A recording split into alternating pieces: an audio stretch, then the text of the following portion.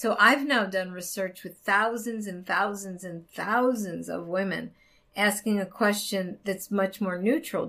Just what is your most reliable route to orgasm? And when it's asked that way, only 4% say penetration alone. The rest either say clitoral stimulation alone or clitoral stimulation coupled with penetration.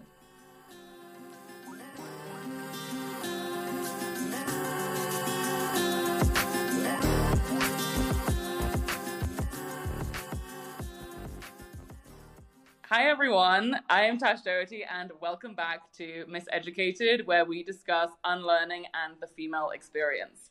Now, I have to say, I don't think there's a topic that we need to unlearn as much about as female pleasure and the orgasm gap and all of the elusive mysteries about how we can have more orgasms as females.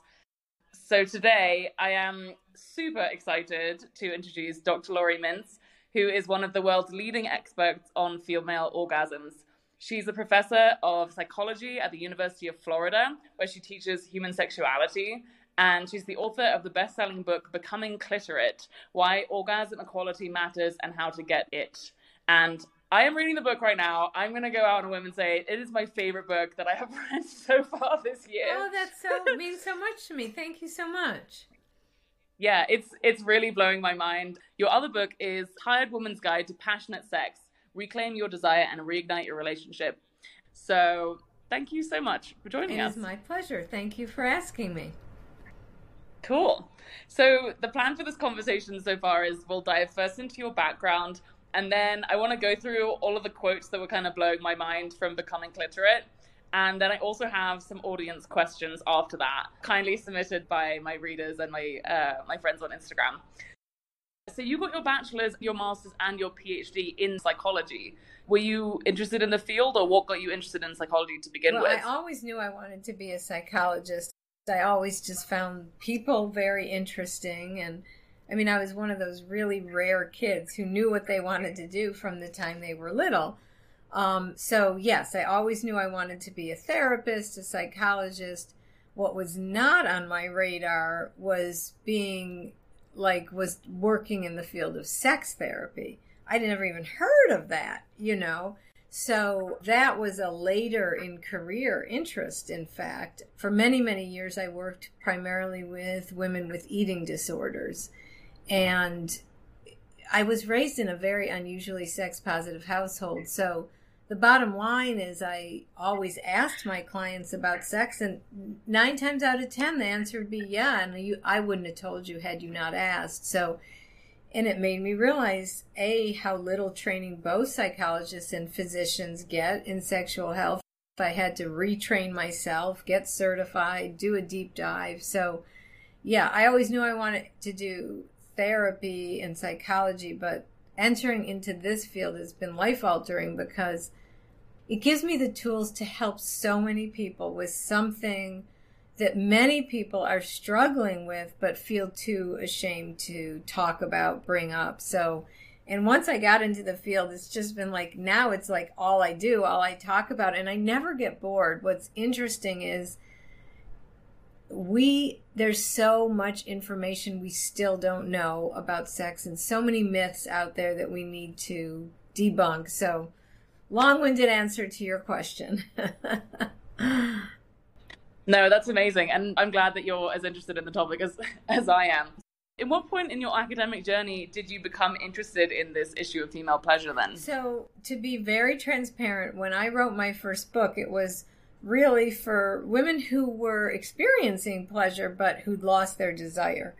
And what motivated that, frankly, was every woman I knew, myself included, reached this certain age and were like, oh my gosh, we're not interested in sex anymore. What's happening? We want to be. So I did that. I did a deep dive in the literature. I found out all the causes, the solutions. I was able to put it in a self-help manual. And then one thing led to the other. After that book was, on the market, I got more and more opportunities. And one of the opportunities I got was to move from the University of Missouri to the University of Florida, where there wasn't a human sexuality undergrad class, and I could create and teach it. Ooh. So that was like a very exciting opportunity. Plus, I didn't mind moving somewhere warm, to be honest. And it was my students. I mean, I credit my students, their forthrightness with me, their willingness to share their pain with me, and their joy with me. When I started teaching about female orgasm, I was floored with how many young women didn't even know what the clitoris was, thought that their vaginas were broken, they weren't just the numbers of the orgasm gap, they were the pain behind the orgasm gap. So I felt compelled to start teaching to close the orgasm gap in my classroom. And I was successful, and I would get notes from students. Thanks to your class, I'm orgasmic. Thanks to your class, my girlfriend's orgasmic. And I thought, I need to put this out there beyond, my 200 students each semester at the University of Florida. And that's when I got so intrigued with closing the orgasm gap culturally and in individual bedrooms.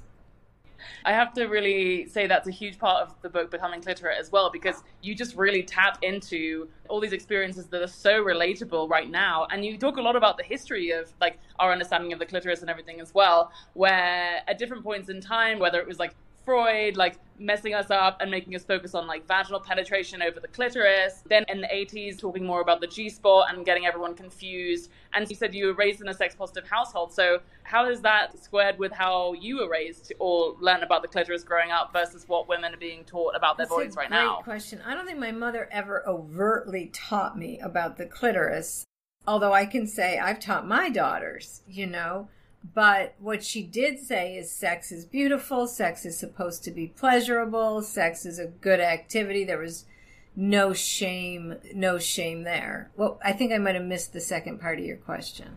Was there a point in your life where you realized that like not everyone had been raised in the same sex positive environment? I knew it even when I was a teenager, because my friends would come over and talk to my mother and they wouldn't talk to theirs, And then when I went to college, I learned even more.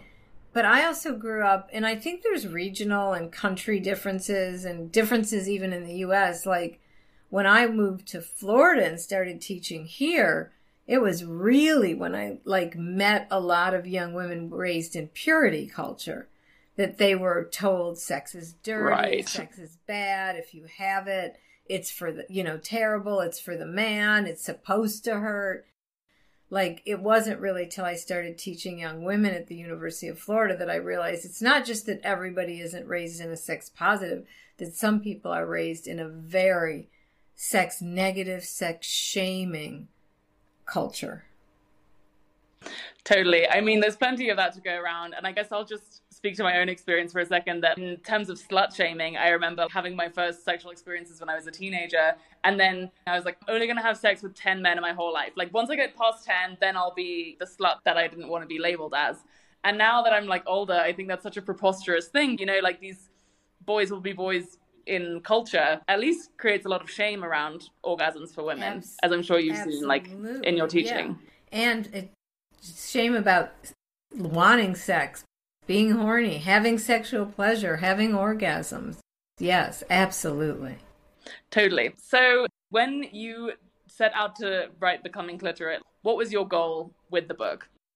So my goal with the book was to expose the orgasm gap, expose the insidious sexism that is going on in the bedroom and towards women's sexuality, and to be part of the solution that, there was a sexual revolution in the 60s that made it acceptable for many people, right, to have sexual intercourse before marriage.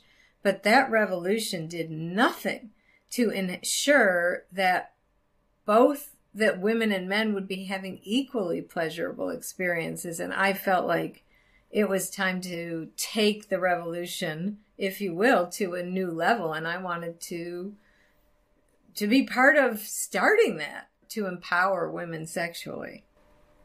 And so in the first section of the book, or section, you talk about the fact that your orgasm problem is a cultural problem.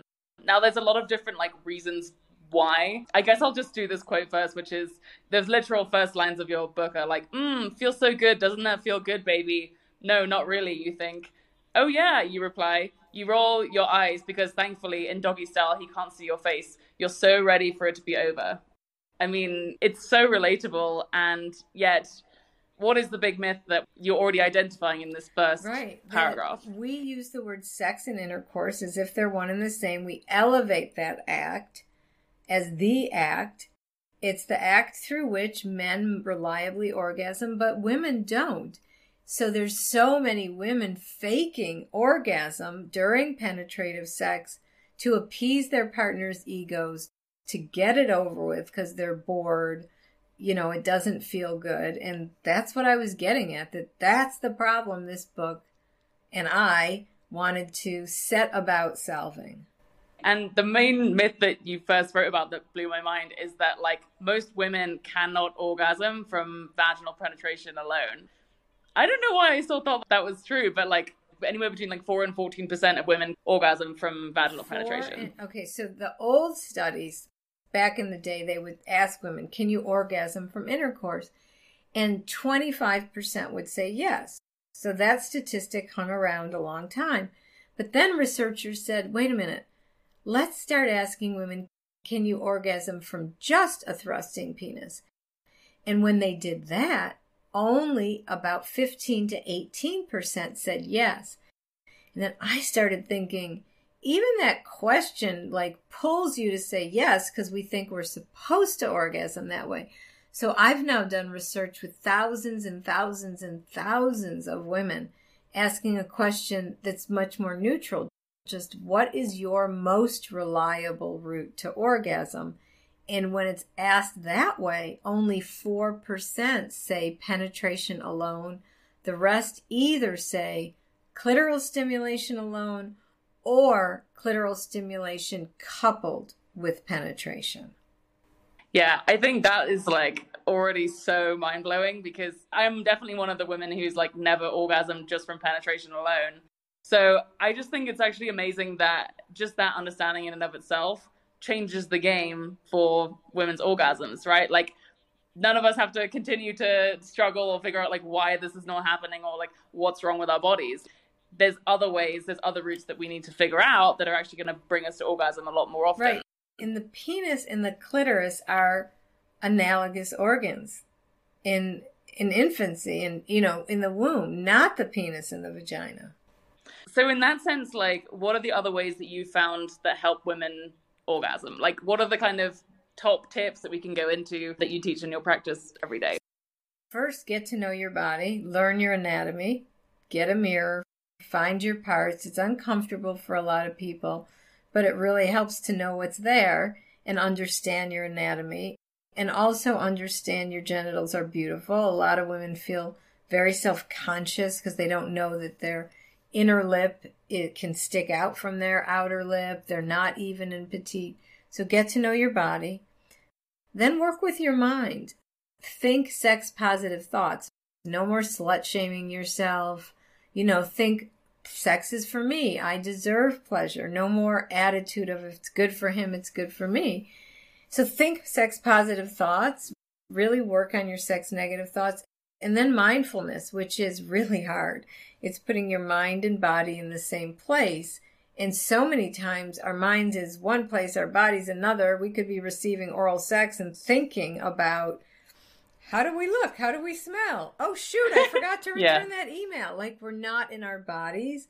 And we know that we must be. Research is very clear. You need to be in your body, not in your head. So learn it in daily life, apply it to the bedroom. And then sexual communication, feeling empowered to say, this is what I want. This is what I like. And masturbate first, though. I skipped that. Masturbate. Self-pleasure yourself because everybody's vulva nerves are positioned a bit differently. So you need to figure out what you like because everybody likes something different. And I'm wearing vibrator earrings to make a point. It is completely fine to use a vibrator. A lot of women don't have their first orgasm till they use one, and there's biological reasons for that. So figure out what you like, and then the most essential step to orgasming with a partner is getting the same type of stimulation you get alone. When women pleasure themselves 1.5%, so less than 2%, do so by putting something exclusively in their vagina. Yet we expect that's how we're supposed to orgasm with men. It's a disconnect. So get the same type of stimulation you get alone.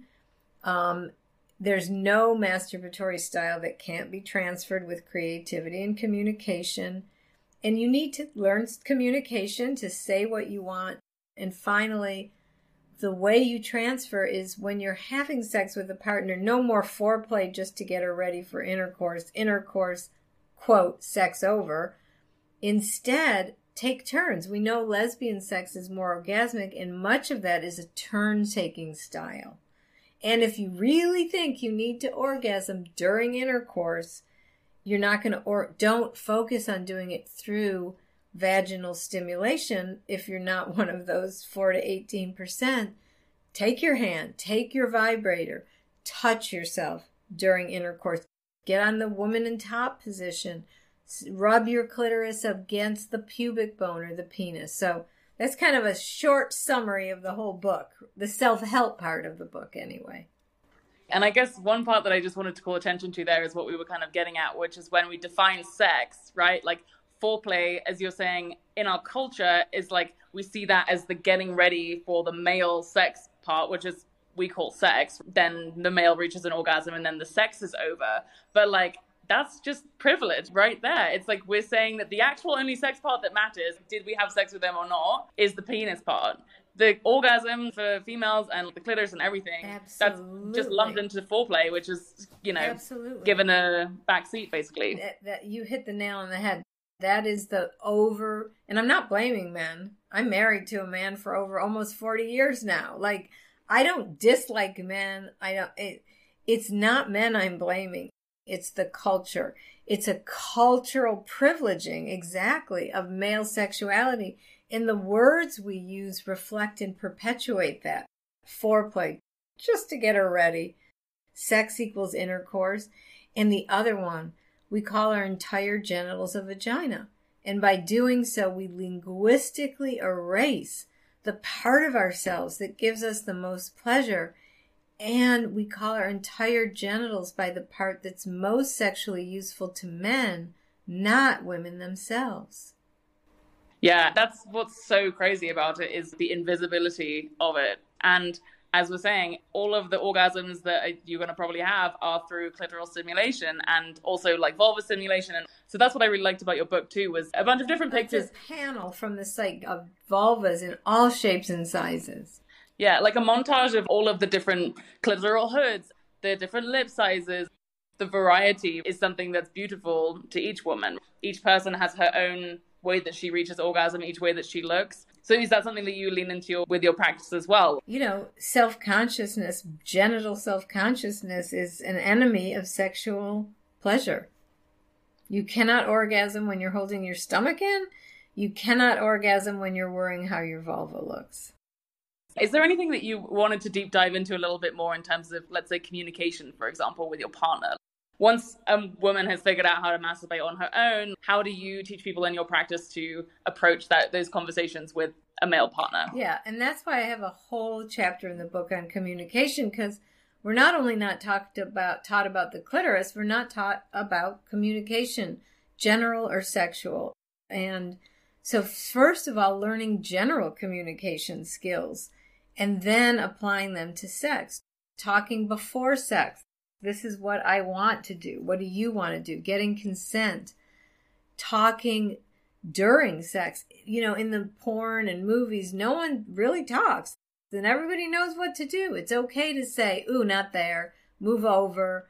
You know, harder, faster. Ooh, right there. You know, it's okay to use your words and then to talk about sex after. How was that for you? How could it have been better, etc.?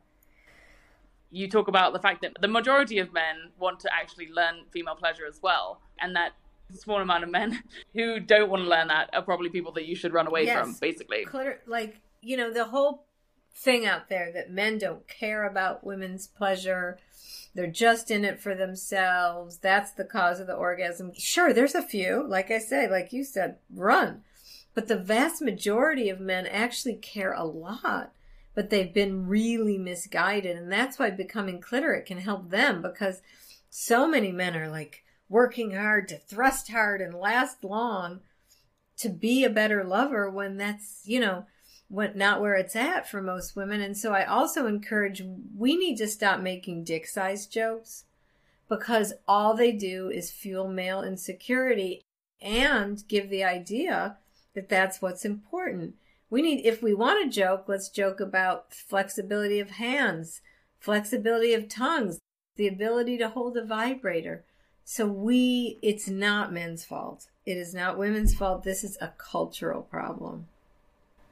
Yeah, and the other aspect of the cultural issue is prioritizing women's pleasure. Like, at least in a lot of my experiences, I guess I just thought for a long time that like the male orgasm was the most important one, and I wasn't going to reach orgasm anyway because it was going to take me too long. So that kind of like prioritization that already happens in women's minds, like how do you encourage your clients or your students to prioritize their own pleasure? It's getting rid of those deeply ingrained beliefs that his pleasure is the most important, yours doesn't count.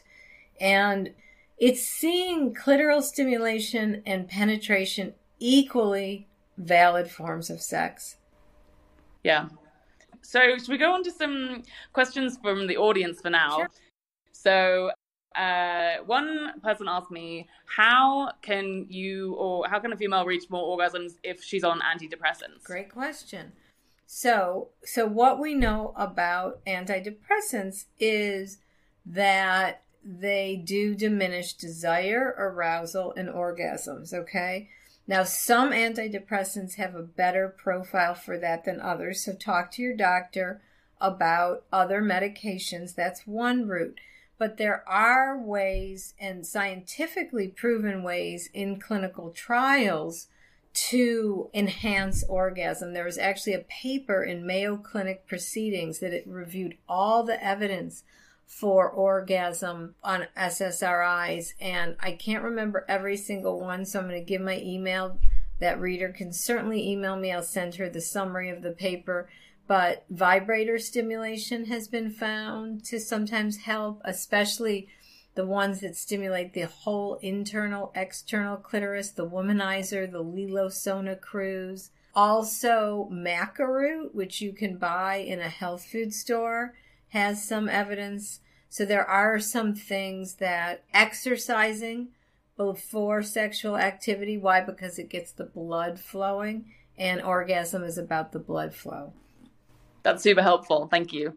And another reader asks, why is it easier for men to have orgasms than women? And what factors are at play? Well, interesting. When women and men pleasure themselves, they have the same exact rate of orgasm. 95% orgasm, and it's about in the same amount of time, 4 minutes. So it's not that men have an easier time. It's that there's so many cultural factors at play. Like when we have partner sex, we're running it around the male orgasm, not the female. Also, women, when with partners, take a lot longer to get aroused. Why? Because we're more self-conscious of our bodies. Maybe we don't feel safe, because if it's a first-time hookup partner, there's so many safety issues as well. So there's so much. It takes women way more long to relax, to get into their pleasure with a partner, and we don't spend that time at all. In heterosexual sex, it's just, again, rushing through to the act where males orgasm. Right. And can you tell us a bit more about the statistics around hookups and orgasms as well? Well, the gap is the biggest in hookup sex. And here's the study I found most fascinating. There was a very small study of bisexual women. So same woman, same body. And when their first time hookup partner was a woman, they orgasmed 64% of the time, when a man 7% of the time. So basically this says the problem isn't our bodies. The problem is the way we do heterosexual sex. And, in first-time hookup sex, I mean, the gap is huge. In one study, it was 59% of men versus 10% of women. And do you think that's because women don't feel safe in the hookups? And that plays into sexuality? Or what are your kind of thoughts around that? But from what my students have told me, the hookups are all about male pleasure. I mean, and the data bears that out. Men are much more likely to receive oral sex in a hookup than women. So we're not prioritizing women's pleasure in hookups. Right. Unless we flip the scripts, as we talk about in the book. So another flip side of this is that women are more likely to orgasm with partners that they've been with over time. And I'm wondering if you have any other tips or reasons of why that might happen. Comfort, communication. The longer you're with someone. See, a lot of times in hookups, women will say, I can't ask for the stimulation I need. That would be pushy. But it's not pushy. But women feel much more comfortable explaining what they want in a relationship. And there's some evidence that men are more interested in hearing that as well. And plus just comfort. You're not exposing your body for the first time. You feel safe, hopefully, etc. I think it would be really interesting to figure out what component of that is the body, the shaming aspect of it, not prioritizing pleasure, and then also just general cultural feelings of being unsafe around men in general and a lot of rape culture issues and stuff. Is that something that you also studied alongside women's perceptions around sleeping with men for the first time? Or I've not done personal research, but that's all part of it. Everything you're naming is part of it. Totally.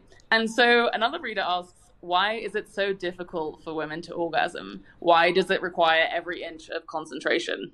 Well, it's first of all because I'd ask that reader, does it take that much concentration when you're alone? Or is it only with a partner when your mind is, does he like me? Does my body look good? Etc. But it takes everybody every inch of concentration. That's mindfulness, truly being focused. It's a good thing to focus on your body and to concentrate on the feelings. So do you think that men just have the privileges, as we've been talking about, and are focused on their own pleasure more, so that's why their whole thing? Well, I don't know. First, yes and no. I can't answer that exactly, really. But if we think about the way we do heterosexual sex, it makes it much easier for men to orgasm. Think about this, and I say this in the book. If we overprivileged female pleasure the way we overprivilege male pleasure, we would call foreplay sex and intercourse postplay. That would be the main act. And I'm not suggesting we turn the tables, but I am suggesting that we even the playing field. Amazing. And so are there any questions that you would like me to have asked you as we continue with this conversation? I have those are my audience questions that we've done. Thank you for asking. I really want to take a few minutes to debunk vibrator myths. Really, really want to do that. So we know that women who use vibrators have easier and more frequent orgasms. We know that a man's acceptance of a female partner's vibrator use is related to her satisfaction. In fact, vibrators are empirically supported in the literature for helping women with orgasm. They're in the medical literature as sexual health tools. So we need to debunk the several myths. One, they'll replace a partner. No, they don't kiss, they don't cuddle, they don't make you laugh, they don't say I love you. All they do is provide a unique type of stimulation that vulvas love. Why do vulvas love them? Because we have something in our vulvas called Pacinian corpuscles. They are skin receptors that respond to vibration. Penises have them too. So they don't replace partners, they just give great stimulation. Also, because penises have those same receptors, if you have your vibrator down on your vulva while the penis is there, the penis will catch some vicarious vibrations and enjoy it a lot too. We're starting to use vibrators on men for sexual health. Are they addictive? No. I mean, my metaphor here, carpenters don't get addicted to power tools. They just get the job done easier. Also, people say, well, they desensitize my clit. And we have to ask, what do they mean by that? Does it mean you'll go numb? Sure, if you use it an hour, don't do that. You know, just like don't ride your bike. If your butt gets numb, get off. But when people are saying that, they mean, well, I need more and more intense stimulation. No, they mean, what if I always need it? My answer is, so what? We don't tell men, oh no, don't get used to intercourse or blowjobs. You might need them. It's only when it comes to vibrators. So I'm a massive advocate of, in fact, vibrators, also lubrication. Sometimes we're excited in our mind and not in our genitals, and vice versa. Store-bought lube is your best friend. So masturbate, lubricate, vibrate. Thank you. And with that, Dr. Mintz, we're so glad you could join us on Miseducated today, and hopefully talk to you soon. Thank you. Bye. Thank you so much for joining us for another episode of Miseducated. If you enjoyed this episode, please consider sharing it with a friend. We would be eternally grateful. Or you can check us out on Substack, and I will leave the link in the show notes, so you can discover more stories about unlearning and the female experience. So thank you so much again for joining us, and we'll catch you again soon. Lots of love. Bye!